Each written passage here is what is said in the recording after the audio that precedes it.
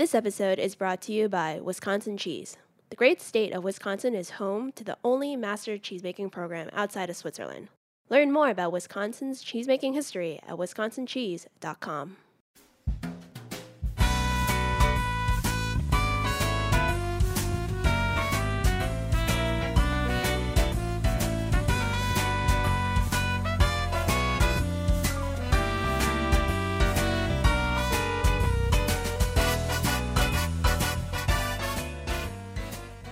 Welcome to Inside Julia's Kitchen, the podcast of the Julia Child Foundation for Gastronomy and the Culinary Arts. I'm your host, Todd Shulkin, the Foundation's Executive Director. Our show takes you inside the Foundation's world to meet the talented people we have the good fortune of learning from all the time. On today's show, we welcome Master Spice Blender, Lior Lev Serkars. In today's episode, we're going to talk to Lior about the art of blending spices, the secrets to cooking with them, and we'll hear Lior's Julia moment. Stay with us. We'll be right back.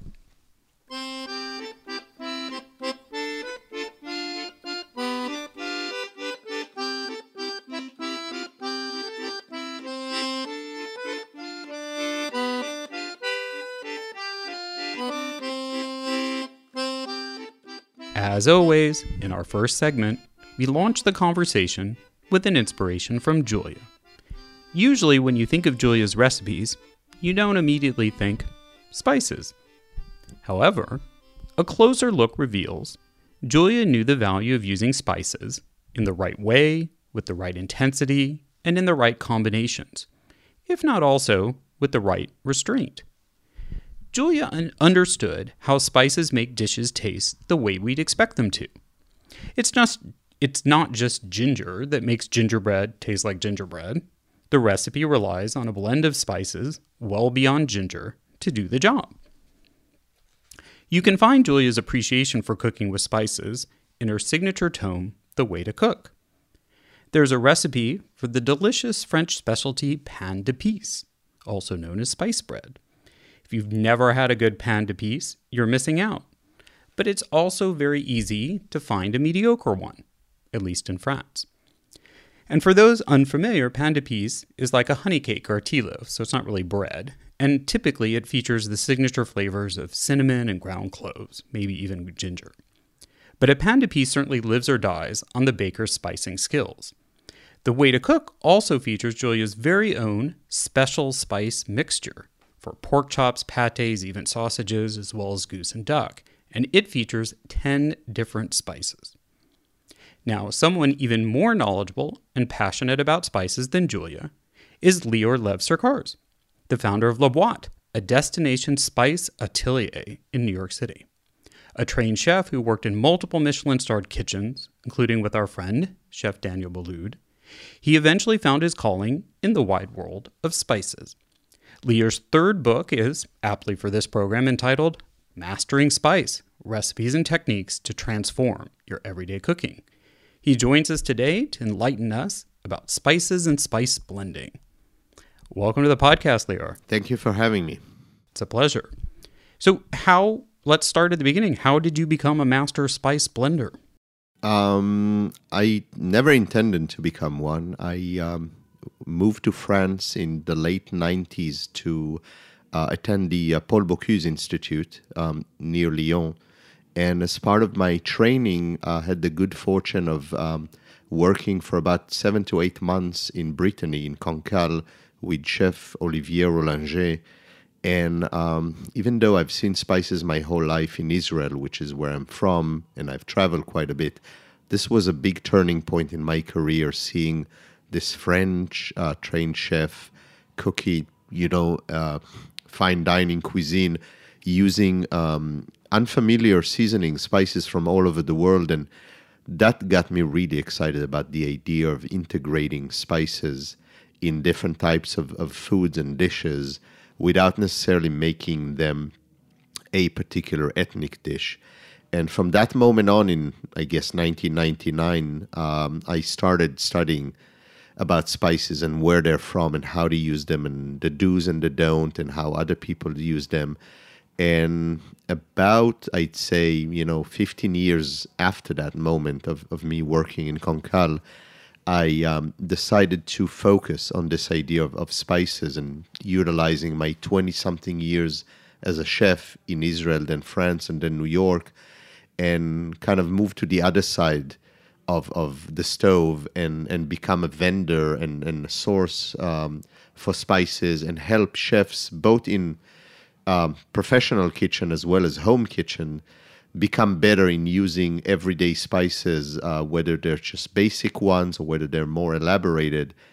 And with that, I started playing just with the idea of making my own blends and seeing what they could do. So it's been a great journey since 2006, where La Boîte was founded, of really not inventing anything, but reviving this one of the oldest trade, which is the spice trade. Well, and I think that's interesting what you talked about with you've given your spice atelier a very French name for a reason, I think, and I think maybe that has to do with the French approach to using spices, which is a little bit different than, like you said, with the approach to ethnic cuisines when people are deliberately cooking them and they rely on these elaborate mixtures, right? The French idea is a lot more subtle and a lot more about they give a dish like a certain identity than they are necessarily to like zing on your palate or make you sweat or your sinuses clear. Is that kind of the approach you take to spice blending?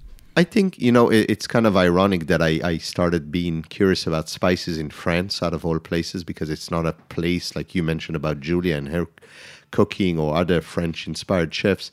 Spices is not the first thing you'd come and look for.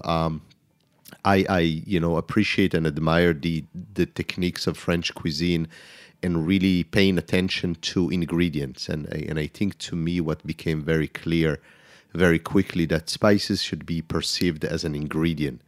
It's not an afterthought. And I think that's something that I've learned from my many years of living and working in France, that each and every ingredient is crucial. And having this outsider look at the world of spices was actually beneficial, because I do not pretend to be a Korean cook or an Italian cook. I am who I am. And I'm trying to use these spices to create my own signature dishes.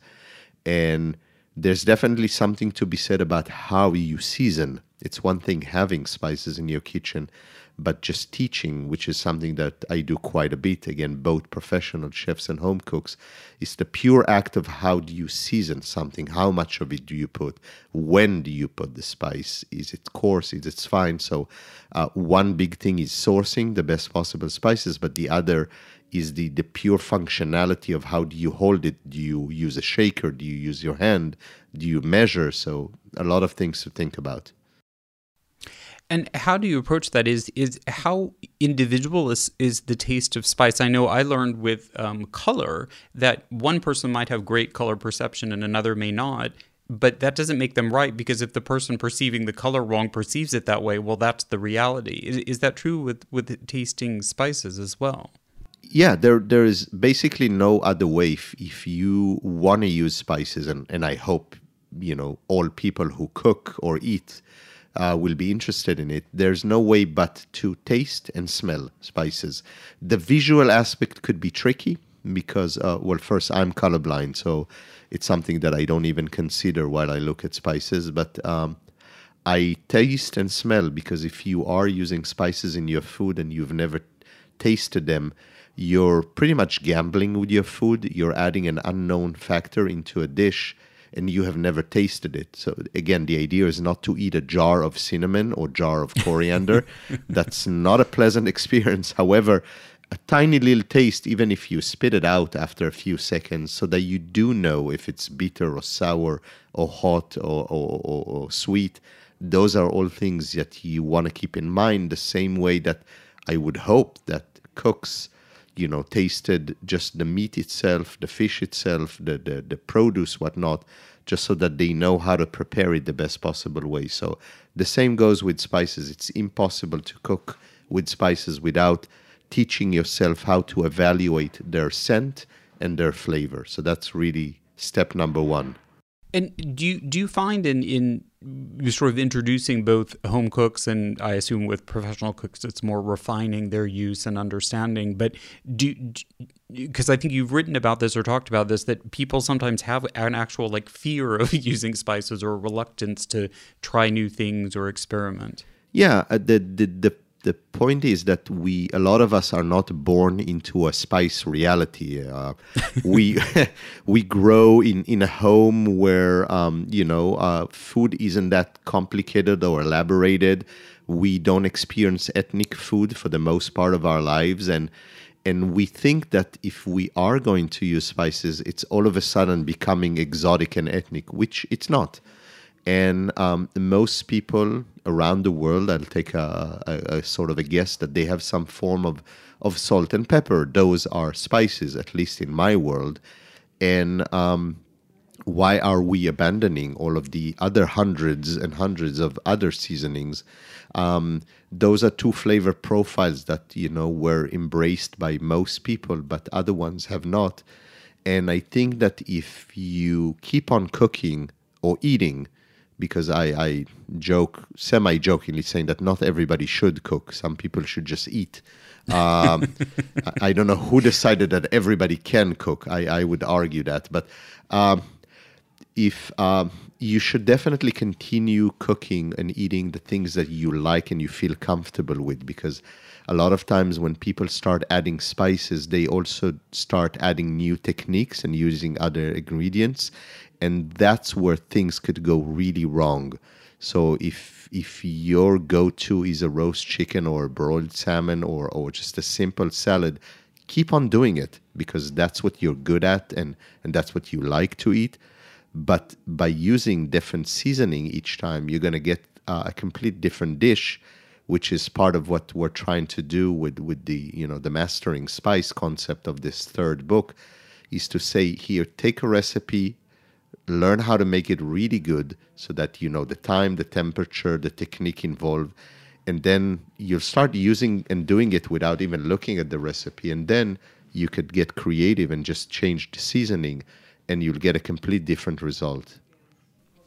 Yes, and just because of the Foundation's mission is to teach everyone to cook or to advocate for that, I will weigh in that I think we do support your view, and Julia did too, that not everyone needs to be a gourmet chef, and that it's more about, can you feed yourself with some basic dishes so that you're not reliant on, processed foods, or not able to fend for yourself when there's a snowstorm. But I think we would also endorse that people often put all this pressure on themselves to mimic professional chefs, which is just so unrealistic and then makes the whole thing fraught and daunting. Absolutely. And I think that even if everybody has basic skills, and I think that the good things that happen, thanks to Julia and many others along the way, is that the stores and the markets nowadays are filled with amazing produce and proteins and semi-prepared things where you could save a lot of the peeling and the chopping. And if you don't want to do that, and you could assemble very easily a great meal, whether it's breakfast, lunch, dinner, or a snack, and really take responsibility. So when I say jokingly that not everybody should cook, it doesn't relieve you from the responsibility of knowing what you're eating and reading the labels and knowing where it's from as much as you can. And even if you are buying a prepared dish, and I'm sure if Julia was here or on the phone, she would definitely allow you to go to your favorite deli or traiteur or the catering and buy a prepared dish that was made by an amazing chef. That's totally fine, as long as you're able to have a conversation also, I think, about the flavors that you're the scents that you're smelling, and identifying, and not just saying, I don't care for X, Y, and Z. Is saying, I don't care for it because it has that flavor or that smell or that texture. Yes, and Julia was known for going to Costco to buy their hot dogs. So yeah. I thought maybe we could segue to how you are recommending people cook with spices, and how you started to talk about it, the approach, because certainly Mastering Spice is meant to be a book right for home cooks and the curious, not just for professionals. Correct. And one of the things that I wanted to do, and I hope we achieved with Mastering Spice, is to take my 20 and something years of knowledge as a chef and kind of see how I can help people at home. make cooking a fun process. First and foremost, it has to be fun. And then an easy thing. And talking about spices is, first of all, look around you in your kitchen, or if you have a pantry, and take everything that's spice related and put it on the table and start evaluating what needs to stay, what needs to go, what is too old, what you actually never used and maybe you should not buy it anymore. And from that moment on, again, start smelling and tasting and really understanding that spices are a dry produce and they should be treated as such. The same way that the produce doesn't become better with time, your spices also have a certain shelf life. And if you're not using a lot of a certain spice, just buy small quantities and try to make a point to rotate your inventory or add spices to your shopping list on a weekly or monthly basis so that they're always fresh, they're always good. And if there's still things that you don't use, just then stop buying them. And as you do it, you'll just become better and maybe even start playing with the idea of making your own blends at home to simplify cooking so that you only have 5, 10, or 20 minutes to cook. The spice portion of it is already pre-made by you for you. And do you find in your own cooking, because you certainly cover this in your book about, it's quite a personal book and about your experience becoming a father and cooking with and for your family, do you tend to rely on blends that you've mixed together much more than individual spices? Is that one of your kind of shortcuts and techniques to have pre-made blends that you use in certain dishes? Yep. So absolutely 100%. I mean, I spend time every week, every couple of weeks, once a month to see what blends I need. And then I make sure that I measure them, I focus. To me, it's like a cooking session. I just spend time to measure the ingredients properly, toasting if needed, grinding if needed. And instead of having 25 or 30 jars of single spices, I have maybe 5 to 6 blends that I use on a daily basis on everything. And it's ready to go. It saves me a lot of time so that I don't need to run around and look for everything. And I get the best results because I really spend time making the best possible blend, and I'm not, making a blend as I'm searing something or boiling something and then my attention isn't focused. And it's one of the things, again, that we talk with the book is what makes one of the difference between professional chefs and home cooks. It's the preparation, it's the mise en place. It's all of these preparing steps. And when you look at chefs, like, how do they do it so easily and so quickly? It's because they spend a lot of time preparing, having a great pantry of things, having blends made, having things cut and portioned.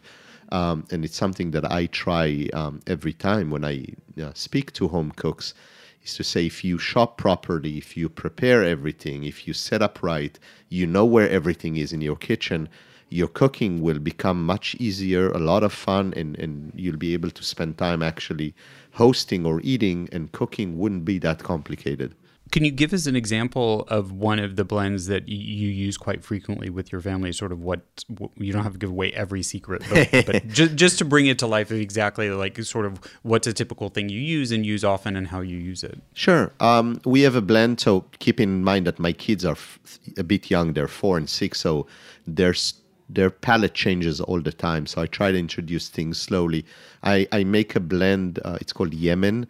And it has ginger and allspice and a little bit of nutmeg and cardamom, and that the kids love. So anywhere from breakfast, where I'll just sprinkle it on sliced fruit for them, apples and pears, or I'll let them do it even. And the same exact blend will go into their pancake or waffle batter that I will make, or sometimes in their milk for the cereal.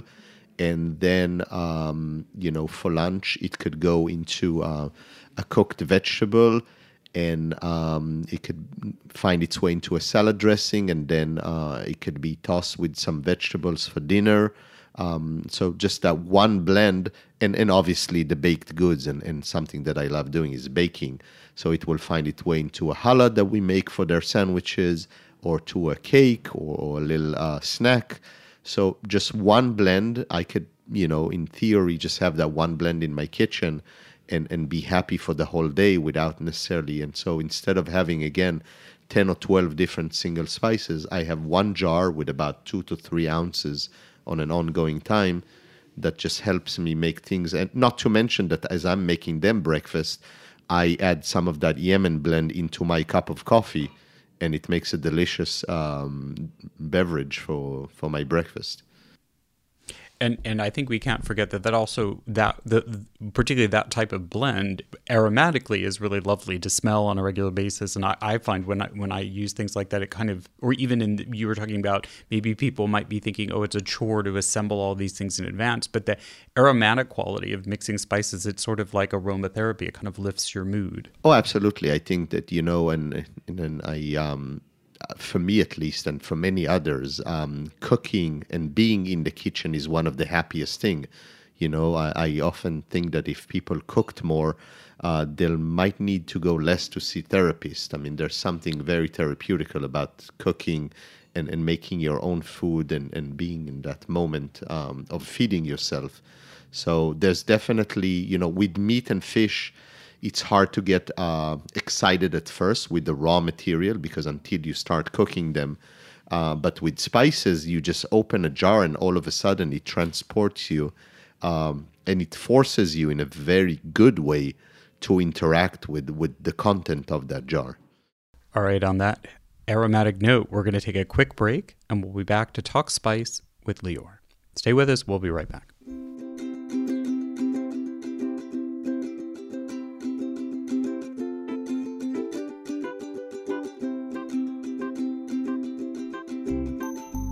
This episode is brought to you by Wisconsin Cheese. Did you know that 90% of Wisconsin's milk is made into cheese? And this is not just any milk. When Swiss, German, and Italian cheesemakers first settled into Wisconsin, they chose their new home because of the special terroir of the region. Its soil and water are nurtured by the goodness of glacial sediment, and those elements lend themselves to the very best milk. Today, Wisconsin produces 25% of all cheeses made in the U.S., and Wisconsin cheeses have won more awards than any other state or country in the world. How did they do it? Wisconsin cheesemakers combined their heritage and tradition with nonstop innovation. They were the first state to establish cheese grade standards and the first to require that every cheese plant be overseen by a licensed cheesemaker. Wisconsin is the only place outside of Europe where one can pursue an elite master cheesemaker certification. All of these impeccably high standards mean Wisconsin produces more than 48% of the nation's specialty cheese. Welcome back.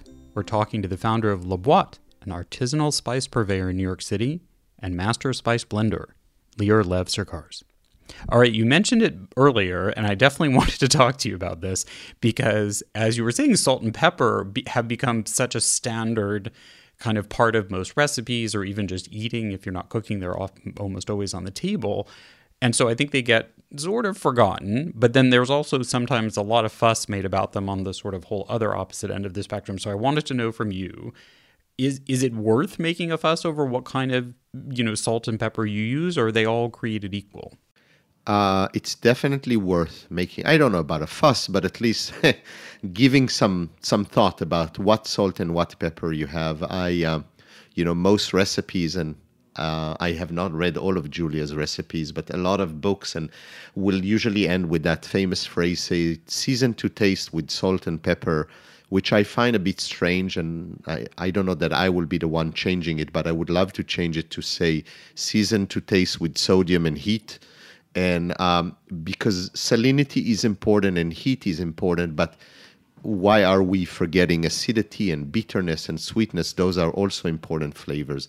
I love salt, I love pepper, but saying I need salt and I need pepper, it's not enough, at least in my world. It's the ability of saying I need salt. Okay, do you want a salt that's very rich on iodine? Such as an unrefined gray salt with really that ocean scent and flavor?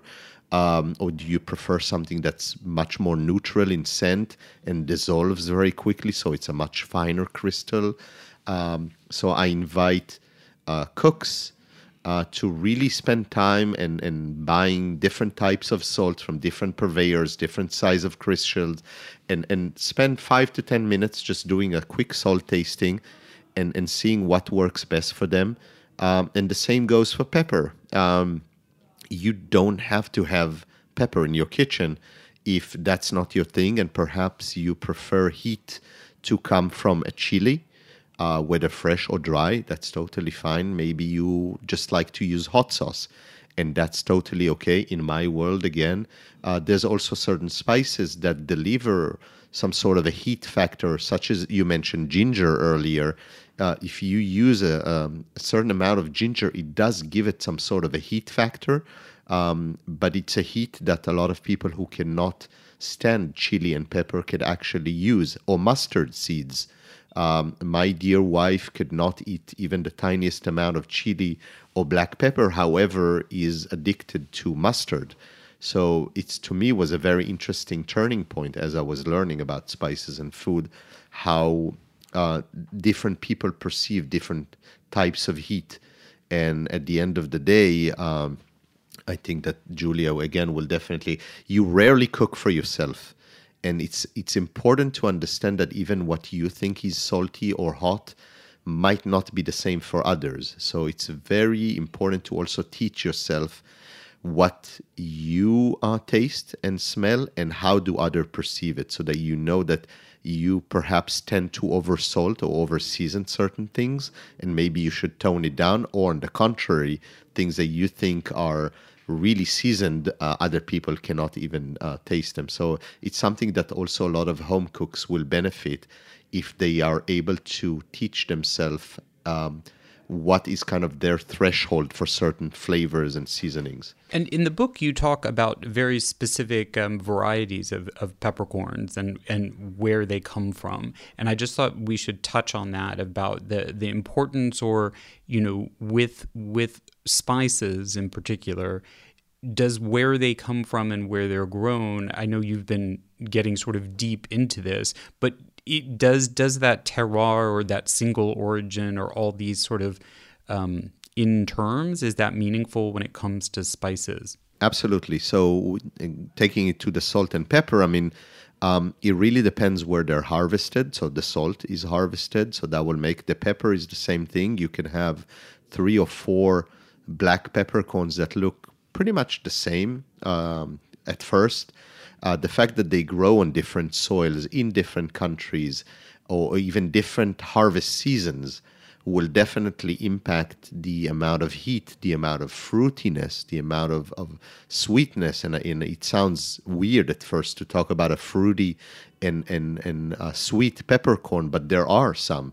Not to mention that if you use unripe green peppercorn, you get something completely different. And if you use a late harvest red peppercorn, not to be confused with pink peppercorn, which isn't a peppercorn at all, those are all of the things that are important. And again, my goal is to start from the beginning and saying, okay, if you just have, salt, pepper, maybe a paprika, maybe a coriander in your kitchen, that's great. That's fantastic. And I don't even care if they're ground or whole, as long as you use them. But do please try to buy the best possible quality that you can around you, whether it's your local market, whether you go online, which is okay, because maybe the store next to you just doesn't carry it. Teach yourself what can be a better spice, because why would you season great ingredients, great protein, great produce with mediocre spices? And we see it every week, nearly every day, people who finally have this aha moment, is like, what have I been doing before? And even though you think you're paying a lot more money, you're going to use less of that spice because it's so strong and pungent. So I think in a nutshell, you're saying that basically the higher quality and the more care go into the production, just like we've talked about on this program with like beef or chicken or other even produce, that translates into a better tasting or more rich and nuanced spice. Yep, you should definitely invest the same amount of money and attention as you do with all of your other ingredients in the kitchen, to your spices, and stay away from discounted things and all of these bargains and deals. And I don't know, I'm not a fan of that. You wouldn't buy, an expired piece of fish and meat and save, I hope at least you wouldn't. So don't do the same, with spices. Okay, so when I was looking at Julia's special spice mixture, in full disclaimer, it actually includes plenty of dried herbs. I think it's actually only half technically spices. But so I wanted to ask you to kind of comment on, when herbs are dried, do they become spices? So, as I said, I started in 2006, this idea of what now is La Boîte, and quite quickly I started getting questions about, so what's the story between herbs and spices? And I honestly didn't know, and I started reading, and at some point I stopped reading, as I do often, because I don't want to be influenced. And I started my own definition that I invite people, if they want to join. To me, everything that is dry, that I could use to season my food, and when I say food, it's sweet, savory, or it's beverage. Everything that I could use to season that is dry in my book, in my life, is a spice. So that puts into that category the obvious spices as we know them, but also the dried herbs, but also rhizomes and berries and dried cheese and dried vinegar. In my world, coffee beans are a spice. It's definitely not the definition of the dictionary, but that's okay. That's just my own. Relating to dried herbs and herbs generally, I know that there's a lot of people like, I would only use fresh herbs because I have a garden, and they don't fulfill the same function. And I love fresh herbs. I think my rule, at least, is that I use fresh herbs right now, right away. If I'm planning on cooking something and serve it later, I will use dried herbs because they don't spoil, and they retain their color and texture much longer. And I think dried herbs also hold to much higher temperature cooking, so that they, even if they char on a grill or in the oven, they don't develop the bitterness that fresh herbs will do. And funny enough, sometimes dried herbs are superior to a lot of the fresh ones. There's no water content, so you're really getting the essence of the actual herb without the water aspect of it. Let alone that you have them on an ongoing basis. You don't need to worry if something goes right and wrong. And one of my examples is, the Luberon area in France, that's known for its lush fields of lavender and basil and all of these beautiful produce. And one of the things that they're known for around the world is herbe de Provence, which is a dry mix of different spices and herbs, because they too, understood the value of drying those amazing herbs and capturing the essence of them. Yeah, and presumably they're drying the herbs at the sort of peak of their season, where they'll have that strongest essence that they will have, which then can be translated into the other seasons when they're not essentially fresh, even if they might grow technically all year round. Absolutely. So talk to me about garlic slices. I was quite fascinated with that. I hadn't really seen that in any other book, and excuse the expression, your book is peppered with them, so as a kind of secret ingredient. So talk to us about garlic slices, because how do you make them, and what's the nuance and effect that you really like them for? Sure. I only discovered dry garlic or sliced garlic mainly when I moved to the US in 2002. Growing up in Israel, it's mainly fresh garlic. Definitely in France, where it's, you peel it and you this and all of the dancing around it. And then I came to the US and I've learned a lot. At first, it was pretty mediocre, granulated garlic or garlic powder. And I stumbled upon, as part of my research, and I found these beautiful sliced garlic. And all of a sudden, it was a completely different world. It's basically fresh, great garlic that's harvested, dried as quickly as possible in slices, slightly toasted, so it dries quicker. No water content, amazing flavor. I joked, I say it's garlic on steroids, because you get a more garlic than garlic. You don't have to worry if it's there for a week, 10 days, or 6 months. It's not going to go anywhere. And you could use it as is, the whole slices. It adds great flavor. It holds to much higher temperatures, and the cooks that are listening would know that they most likely burned garlic once or twice, and it's an unpleasant taste. With the dry garlic, you have way more flexibility. The interesting thing about it is that as you cook with those dried sliced garlic, they absorb a lot of the liquids from the cooking, and so they rehydrate and develop this kind of nice bite as if it was a fresh garlic.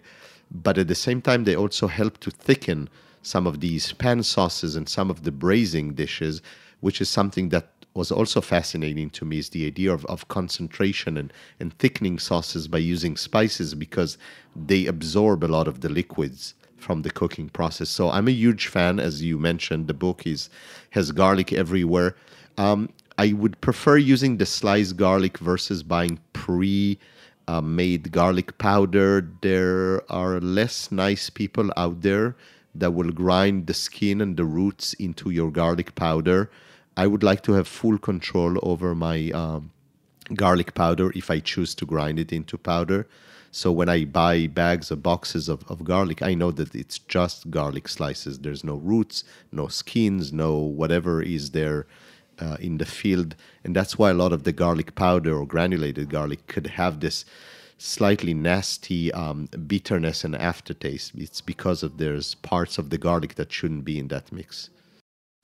And the garlic slices that you make them yourself, or you actually procure them because they need to be made in a sort of big oven or something? So, I mean, if you want to try, you definitely can, very carefully, thinly slicing fresh garlic and then drying them on a cookie rack or in a dehydrator. And nowadays, a lot of people even have those in their home kitchen.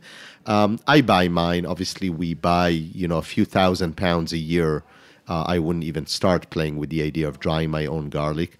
I do actually invite a lot of people, when you go to the green market or if you grow your own herbs and things like that, and you have just too much of it, it's very easy to make your own dry basil and parsley and cilantro and tarragon just by placing the herbs on a cookie rack, on a tray, in the oven, on low temperature, or just outside if the climate is dry enough.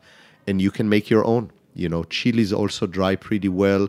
But that's pretty much the extent of it. I wouldn't start drying, ginger and turmeric. That could take quite some time until you get a good dry result, and sometimes they'll even spoil.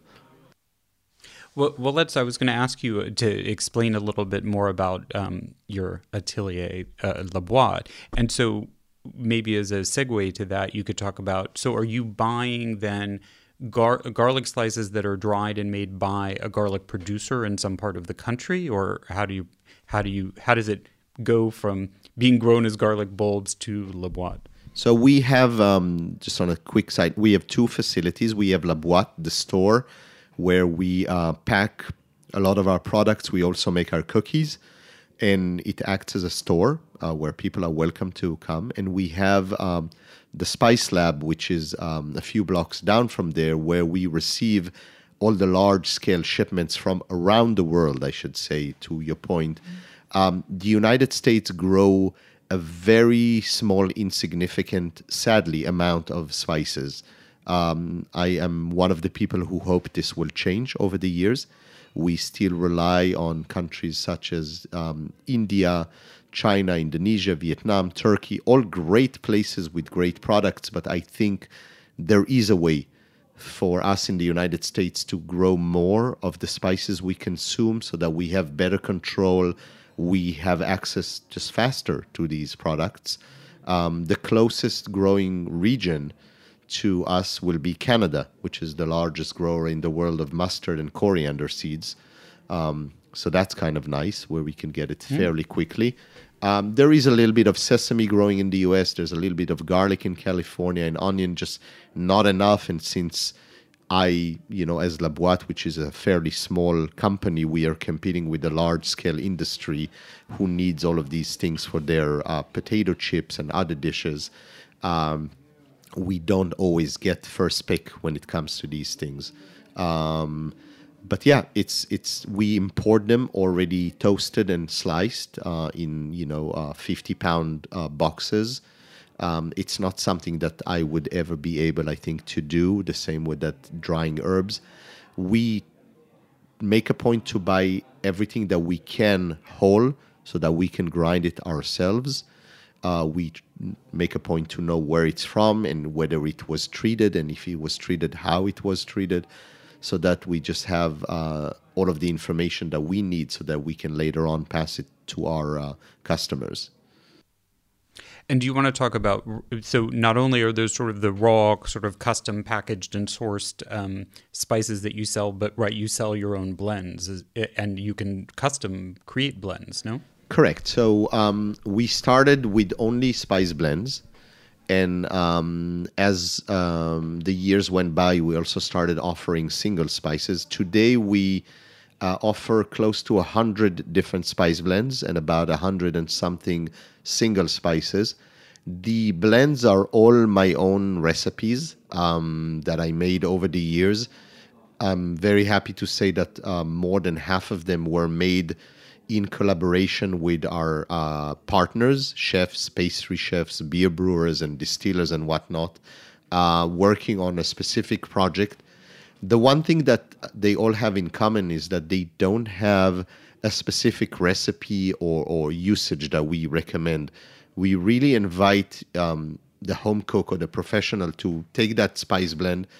I would prefer not necessarily to tell you why I made it, and I would like for you to try it with everything that you are preparing in your kitchen, even if it's just a teaspoon or a spoonful, because oftentimes the things that you thought you didn't like, you actually do like, and it really depends how you apply the spice blend, whether it's hot or cold or raw, and it makes a huge difference. And we see it again on a daily, weekly basis, how a spice blend that somebody purchased to make a roast fish, they'll come back the week after and tell me how their chocolate chip cookies were the best that they've ever made with what they thought would be the ideal fish seasoning. And that makes me very, very happy because at the end of the day, spices and spice blends, it's a working tool. It's something that you need to have in your kitchen to make food taste better. And they don't take away from the ingredient itself. On the contrary, they'll just accessorize it or take it to a different place. I think that's excellent advice and guidance. So how have you been spicing up your cooking? Do you have a favorite special spice blend or concoction of your own? We want to know. So does Lior. Send us an email or even a voice memo to contact@juliachildfoundation.org. After the break, Lior reveals his Julia moment. Stay with us. We'll be right back. Join Heritage Radio Network on Monday, November 11th for a raucous feast to toast a decade of food radio. Our 10th anniversary Bacchanal is a rare gathering of your favorite chefs, mixologists, storytellers, thought leaders, and culinary masterminds. We'll salute the inductees of the newly minted HRN Hall of Fame, who embody our mission to further equity, sustainability, and deliciousness. Explore the beautiful Palm House and Yellow Magnolia Cafe. Taste and imbibe to your heart's content, and bid on once-in-a-lifetime experiences and tasty gifts for any budget at our silent auction. Tickets available now at heritageradionetwork.org/gala. When you flip anything, you just have to have the courage of your convictions, particularly if it's sort of a loose mass like this. Well, that didn't go very well.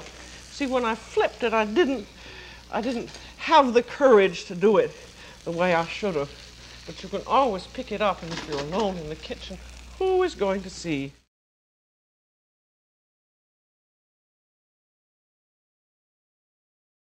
From Julia's immortal words, we move into our last segment, which we call the Julia moment.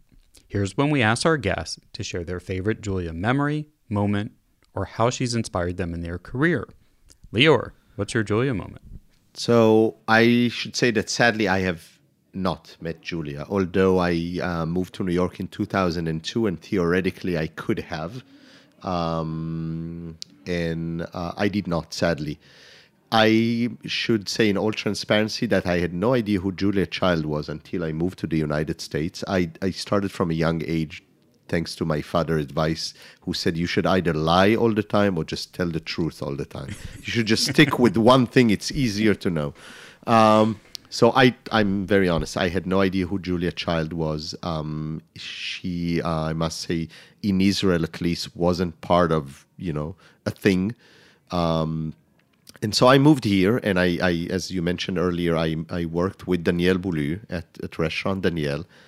And I think on one of the first days of me roaming around the hallways or even going up to Daniel's office, I saw a picture of Daniel with this woman who seemed bigger than life, and asked somebody who that, and they gave me that look. I said, "You don't know who Julia Child is?" And I said, "I have no idea who she is. Should I know?"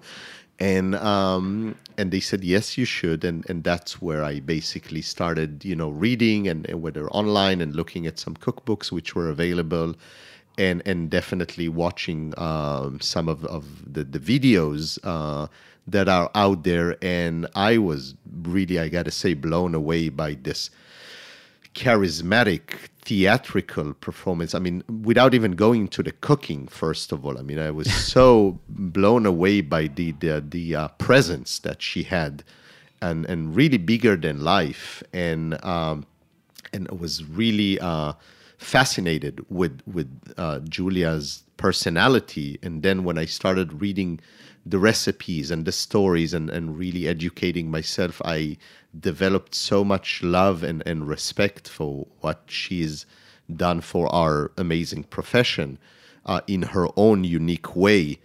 And from that moment on, I mean, it's definitely been a very inspiring journey. And there are few people that when I cook or when I think of something, when I'm planning something, I always pause and I was like, what would they do? And something that I ask, and Julia is definitely part of that very short list of people. When I try to sometimes overcomplicate things and make things, are like, wait, if she was here, or if she was coming to dinner, if we, and I, one of my biggest regrets is that we, A, never met, and B, never cooked together. What would she have said? And I think having, and we've never met, but I would like to think that she would have no filters and would tell me right away that it either really suck or it's really good, and it's great. And I wish we had more of that in our world nowadays, where people try to please you or be polite or too much.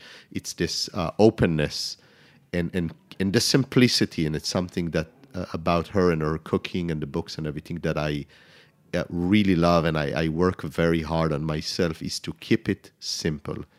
Because at the end of the day, that's all that matters. It's that one or two ingredients, how are they prepared, who are you serving it to, and if you do it with the right intentions, that's all you need, basically. And all of that based on her great knowledge, because she just wasn't whipping things for the sake of throwing 3 things in a bowl and calling it a dish. It was based on a lot of studies and research, and her joy of also discovering things and eating. So all of these things together are things that have and still inspired me very much as I progress in whatever I do, both as a spice person and also as a cook. I still cook a lot, whether it's at home or at events around, which kind of, I think, sets La Boîte apart from other spice vendors. We're not just a spice vendor. We happen to deal with spices, but we do it for a culinary purpose. We're there to help people make better food. Well, all things I think Julia would very much have appreciated, and she probably would have spent hours and hours with you at La Boîte asking you 10,000 questions. And I think also your encapsulation, even not having met her, of what she embodied as a curious cook and a teacher is there in everything you said. So I thank you very much for that, and very much for joining us today. Thank you for having me again. It was great. A pleasure. Thanks for listening, everyone. If you want to enter Lior's Spiced Up World, check out @La Boîte on Instagram and @La Boîte NY on Twitter. It's LABOITE, and then @NY on Twitter. It's @LA_Boîte on Instagram. And of course, we're at Julia Child on Facebook or at Julia Child Foundation, all one word, on Instagram. It's at Julia Child JCF, and I'm at T Shulkin, TSCHULKIN, on Twitter. The new book is Mastering Spice, Recipes and Techniques to Transform Your Everyday Cooking by Lior Lev Serkars, with Genevieve Coe and beautiful photographs by Thomas Schauer, published by Clarkson Potter. Ask for it at your favorite online or bricks-and-mortar bookseller. And if you're inspired to spice up your cooking and or on the hunt for just the right spice blends, please check out laboiteny.com. That's Lior's online store. The Julia Child audio clip from The French Chef is used with permission from our friends at WGBH. Thanks to my co-producer at the Foundation, Lauren Salkeld, and our sound engineer at Heritage Radio Network. Today it's Jeet. Our theme song is New French Horn by Novi Valtorni. Please give us a review. It really does help new listeners discover the show. If you can do it on iTunes or Apple Podcasts, that helps all the more. We are on the air on Heritage Radio Network on Thursdays at 4 p.m. Eastern, 1 p.m. Pacific. Downloads available soon after, wherever you get your podcasts. We look forward to bringing you back into the Foundation's world next time on Inside Julia's Kitchen.